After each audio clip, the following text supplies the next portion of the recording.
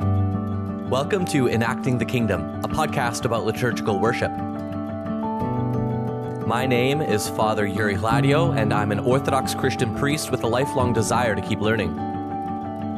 I'm joined by my teacher and friend, Father Jeffrey Reddy.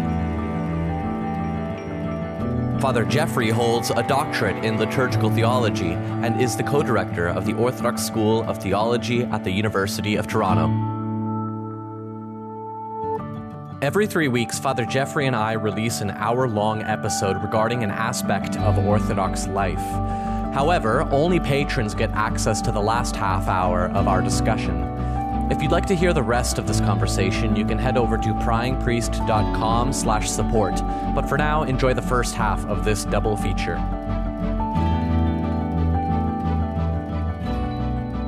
Welcome, everybody. Well, I'm going to start again. Welcome, everybody, to another episode of Enacting the Kingdom, a double feature. Father Jeffrey, how are you doing? I'm doing very well. How about yourself? I am doing quite well. It's a bit of a dreary morning here in Hamilton, Ontario, but it's not going to be a dreary episode, I'm telling you that. Well, I'm interested to see where this goes. Yeah, we are going to find out. So today's topic is colonialism and orthodoxy. Colonialism and orthodoxy. I think this is a bit of a hot topic, right? There's a lot of opinions going around about colonialism, and I don't really want to talk just about colonialism in Canada. I want to primarily talk about how orthodoxy fits in with this wider picture, and I'm hoping that you can fill in some of the blanks in my knowledge, Father Jeffrey. I thought maybe we could start with talking a bit about the fact that, you know, my understanding is that over the past couple of hundred years, you had these imperial powers in Western Europe that came over to North America and settled, and came in here and brought, you know, their faith with them, their culture with them, and it at times supplanted the cultures that we hear, sometimes violently, sometimes non-violently, and my understanding is that the only country that came in that actually had orthodoxy as its religion of the country was Russia, and they came in through Alaska. Do I have that right?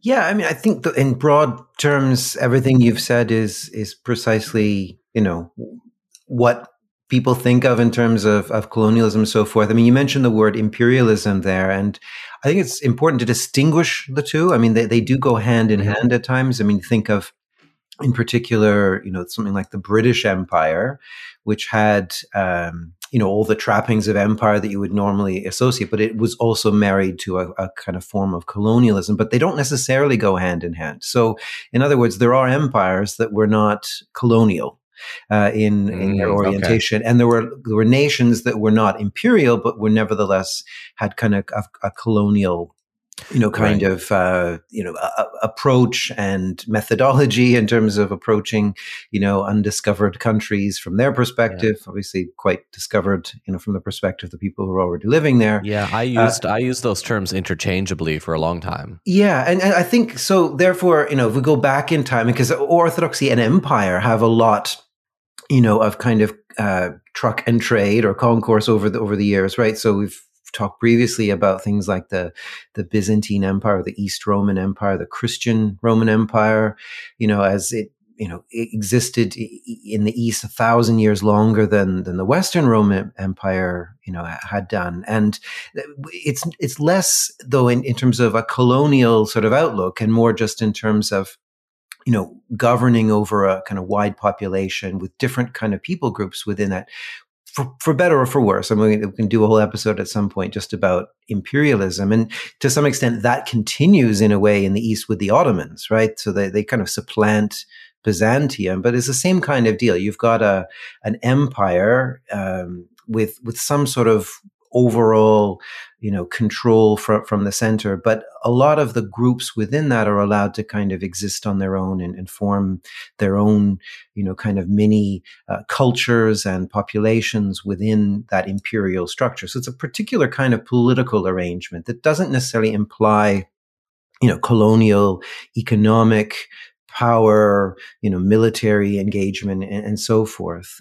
So some of the nations in Europe that were colonial powers, you wouldn't necessarily have called empires. I'm thinking maybe of the Dutch or the Portuguese or whatever, who had vast colonies, but not the kind of trappings of empire in quite the same way as, say, Britain or indeed Russia. I mean, Russia was an empire.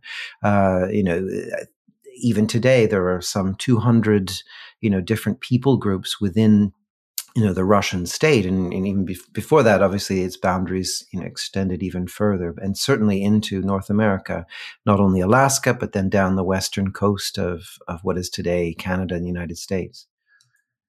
Yeah, I think a lot of Orthodox people are very proud of the fact that the Orthodox faith wasn't used to sort of in the same way that maybe the Anglican or the Catholic versions of Christianity maybe have been used by the state to put their power forward, right? That I think a lot of Orthodox people say, well, we never did that. We never did that. And I think in a sense that's true. And in a sense that's also not true, from my understanding. So my understanding being that Russia sent, missionaries over to help with the traders that were the Russian traders that were in that Alaskan area. That's how Russia came into North America. Do I have that right?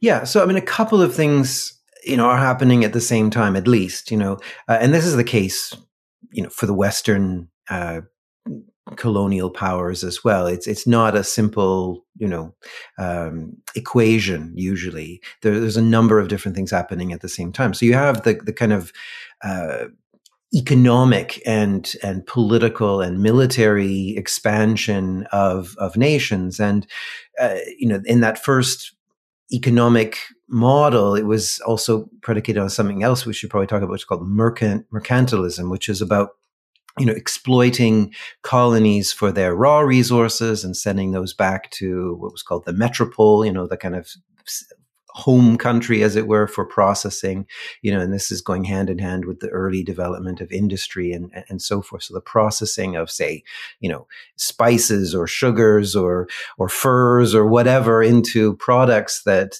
could be consumed in Western Europe. And so the Western European nations are doing this. Russia, is doing this. So they're sending their traders early on. They reach, Alaska in the 1700s, and it's kind of hand in hand with that expansion and with that sort of migration of people that you got, the bringing of Christian faith in the form of, missionaries or chaplaincy support, as it were, to traders and that sort of thing.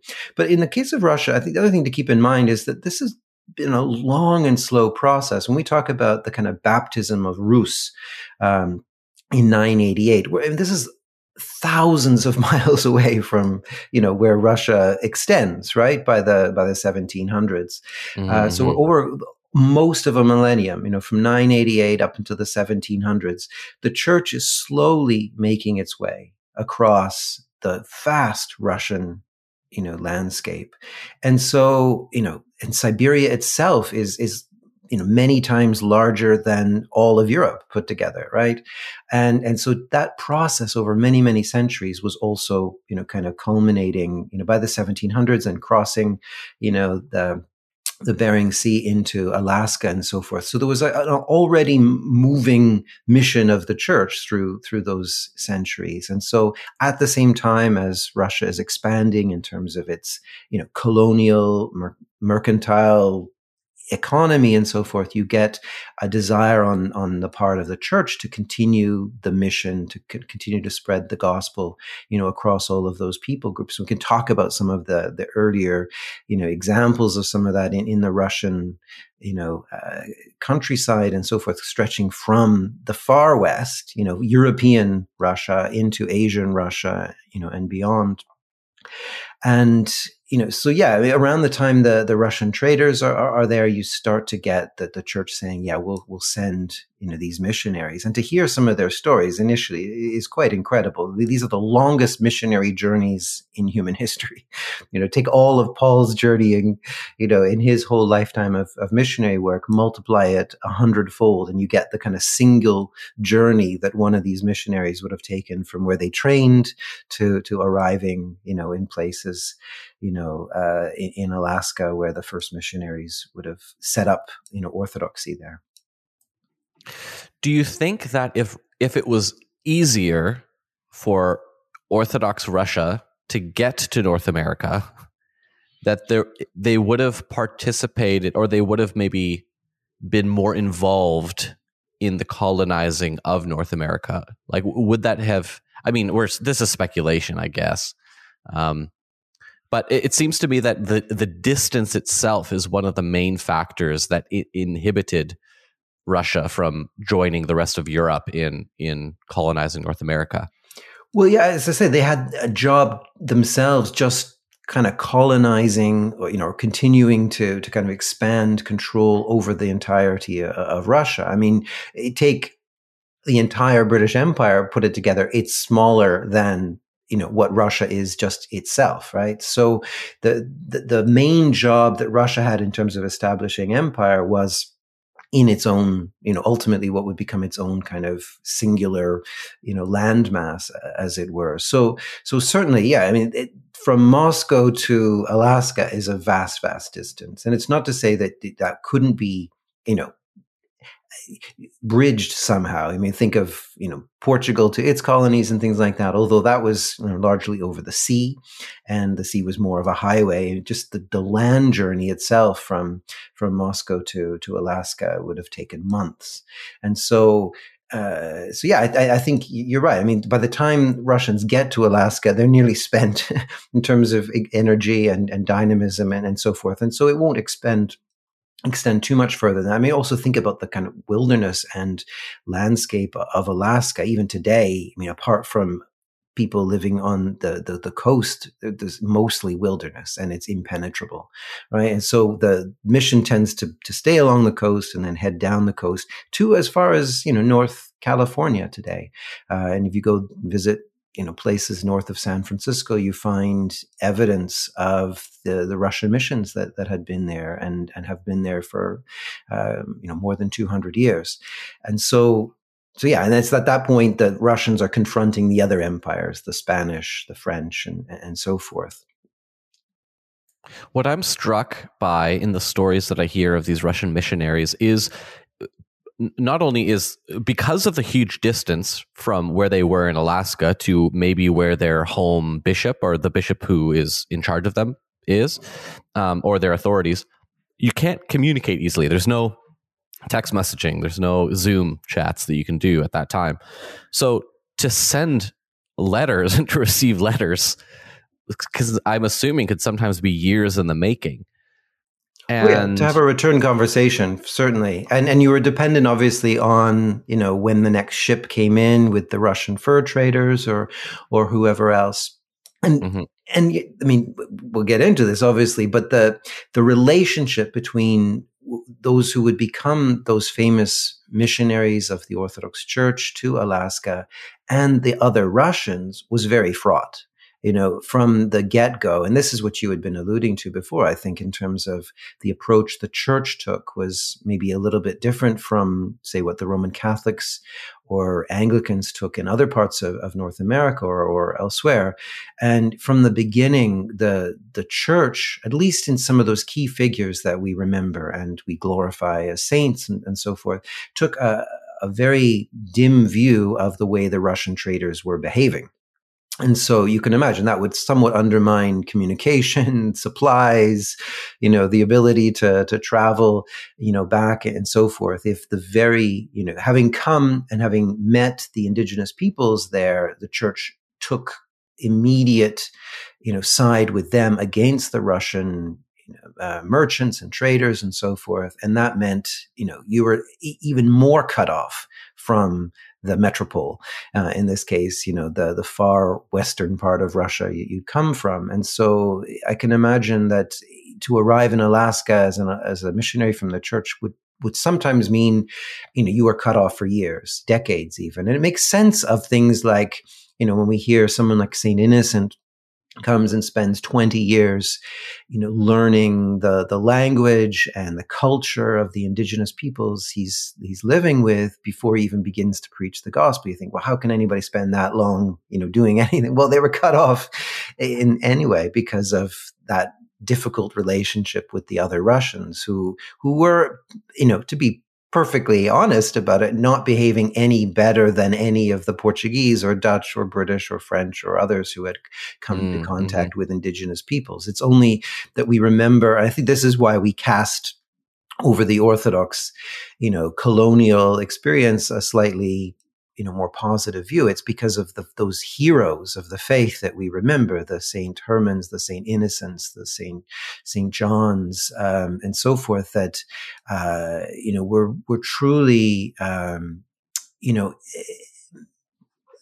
representative of bringing the gospel to people, in a way that was incarnational, in keeping with the Orthodox approach of baptizing whatever could be baptized in a culture, rather than just trying to obliterate what they saw there and civilizing. That was the big, colonial project, was to bring the superior civilization of the Christian West, and that would include, Western Russia was clearly a European power, a sort, to primitive, savage, uncivilized peoples. And so, because the church has these particular saints and heroes who did not participate in that, we can kind of have a slightly more positive appreciation of that. But, the legacy of all of that, we also need to kind of look at. I mean, there's issues of power and so forth. The whole post-colonial project of, critiquing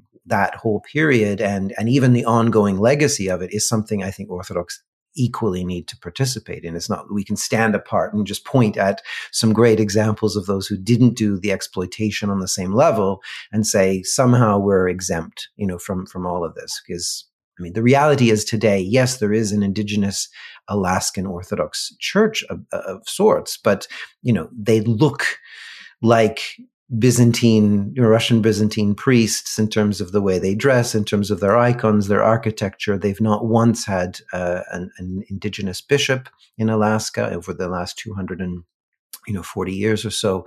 And so there's a job to be done yet, in terms of fulfilling a kind of totally colonial way of bringing the gospel to those indigenous peoples, like there is the kind of process of rethinking the approach that was made by the Western missionaries that we see, reflected in things like the Truth and Reconciliation Commission in Canada and so forth. In terms of just those Russian missionaries that came to North America, so we were talking a little bit about how these Russian missionaries were so far away from their centers of, let's say, church power or ecclesiastical power or civil power, that they were almost alone in these places. You would almost have to get along and to co-live and to learn to love the local people, right? Just to survive. You would need to have that community. And were those Russian missionaries like primarily living with indigenous communities, or were there trader camps and stuff like that? Were they primarily there? I'm not sure if we even have direct answers for that. But yeah, but by and large, they would come, attached to some sort of trade project or mission or whatever. But would, in terms of settling, they would try to enter into and join with the indigenous peoples as quickly as possible. I mean, clearly there probably were, priests and others who would come and just stay on the merchant ships, right? And just minister to sailors the way, that you can imagine that happens in the Navy and so forth. But those whose names we have, whose mission has been recorded, whom we glorify as saints even, were the ones who stayed, the ones who almost immediately took up cause with the indigenous peoples, who did not stand for the way that the merchants and traders were treating them. All the same kind of exploitation that you can imagine having taken place in other parts of the Americas were taking place there. The disease was brought, that diseases hadn't been known, to those populations, and so they had very little protection against this. There was an awful lot of hospital and hospice, kind of care that had to be provided by the missionaries.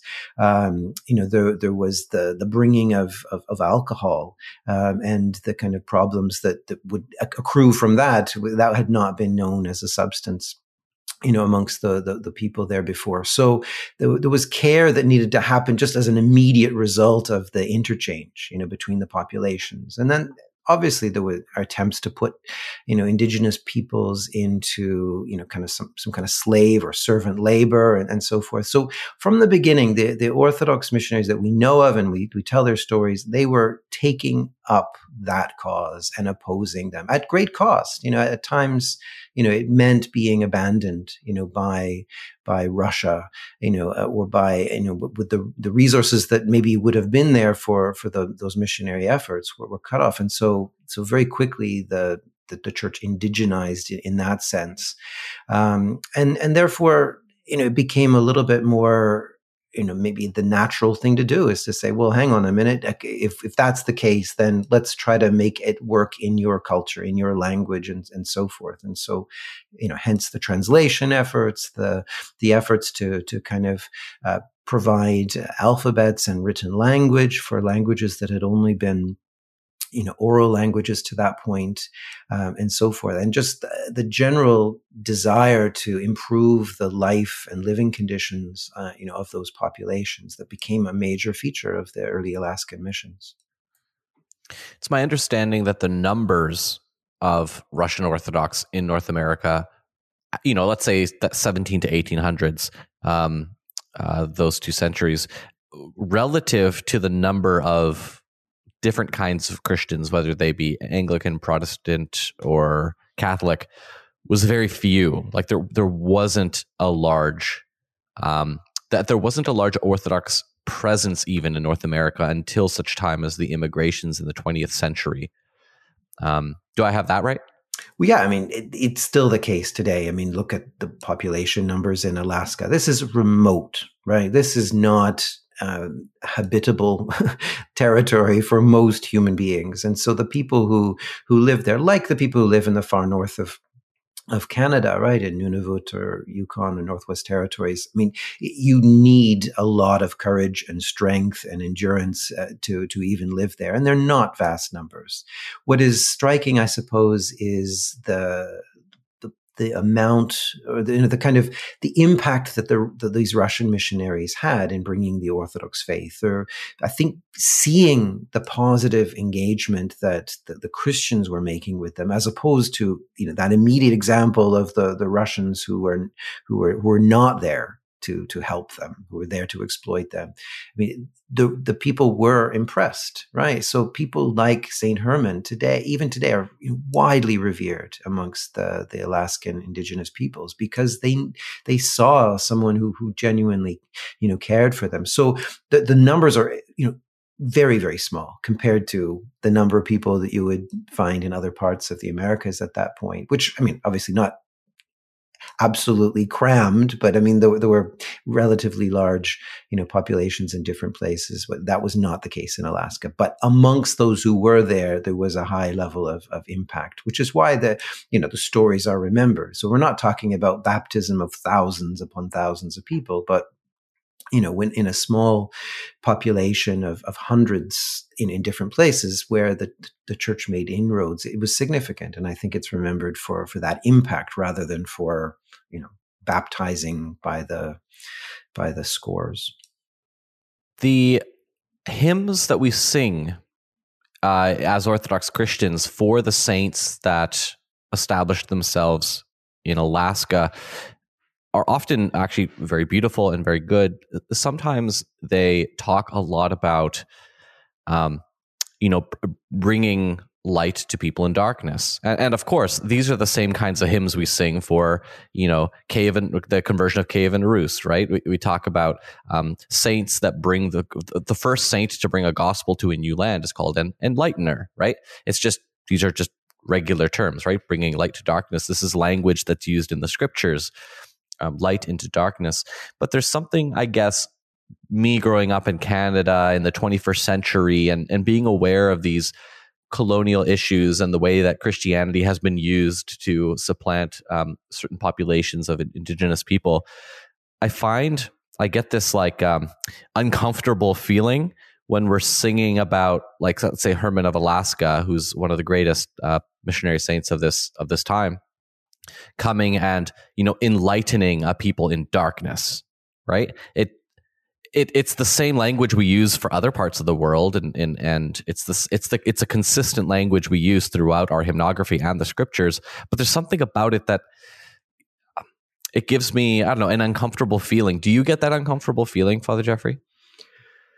I think, and I know what you're talking about, and you can't help but enter into that kind of critique, self-critique, reflection, and so forth, in hearing those words, today, because of course it's not easy to parse out what is genuinely the bringing of the gospel, which is to be celebrated, right? I mean, we believe in the truth of the claim that Jesus Christ is Lord, and that is the apostolic kerygma, right? That core message that is to be brought from Jerusalem through Judea and Samaria and all the parts of the world, as it says in the Gospels and in the book of Acts. And that message of God's kingdom having been inaugurated in the life, death, and resurrection and ascension of Jesus Christ is a message for all peoples at all times. And so a couple of things, need to be borne in mind. That can never be anything other than enlightenment and illumination for any person and people group that encounter it, right? There's nothing that can take away, from that. I think part of what we need to continue to remember, though, is that that's true of us today. It's, and it's true of the people that we would maybe feel that we're part of, and for many of us, that's different people groups because we come from such varied backgrounds and mixed backgrounds and so forth. So in other words, it's not that we are the enlightened for all time, bringing, illumination to these unenlightened peoples. That's not the relationship here. It's not a power or a superiority equation here. It is about we ourselves having been enlightened and continuing to be enlightened. That's the other Orthodox Christian, truth here, that, every day we wake up to be enlightened. Every day we are the people that sat in darkness upon whom a great light has shined, right? I mean, that needs to be our continual reality. That's the continual reality of ongoing repentance and reorientation towards the kingdom of God. That if we keep that in mind, if that's our framework here, that it is the gospel alone and the message of the gospel that is enlightening, and that we ourselves are part of a process of ongoing enlightenment. On that basis, we can approach people, whoever they are, whether it's in our own, society. And let's be honest, the vast majority of people are unenlightened in that sense today, even in our cities, even in Western Christian civilization, however you want to construe it. And that was the case also, I would say, in the 16 and 1700s. It was not an enlightened Western Europe enlightening the rest of the world. It should have been understood as the gospel itself is the light.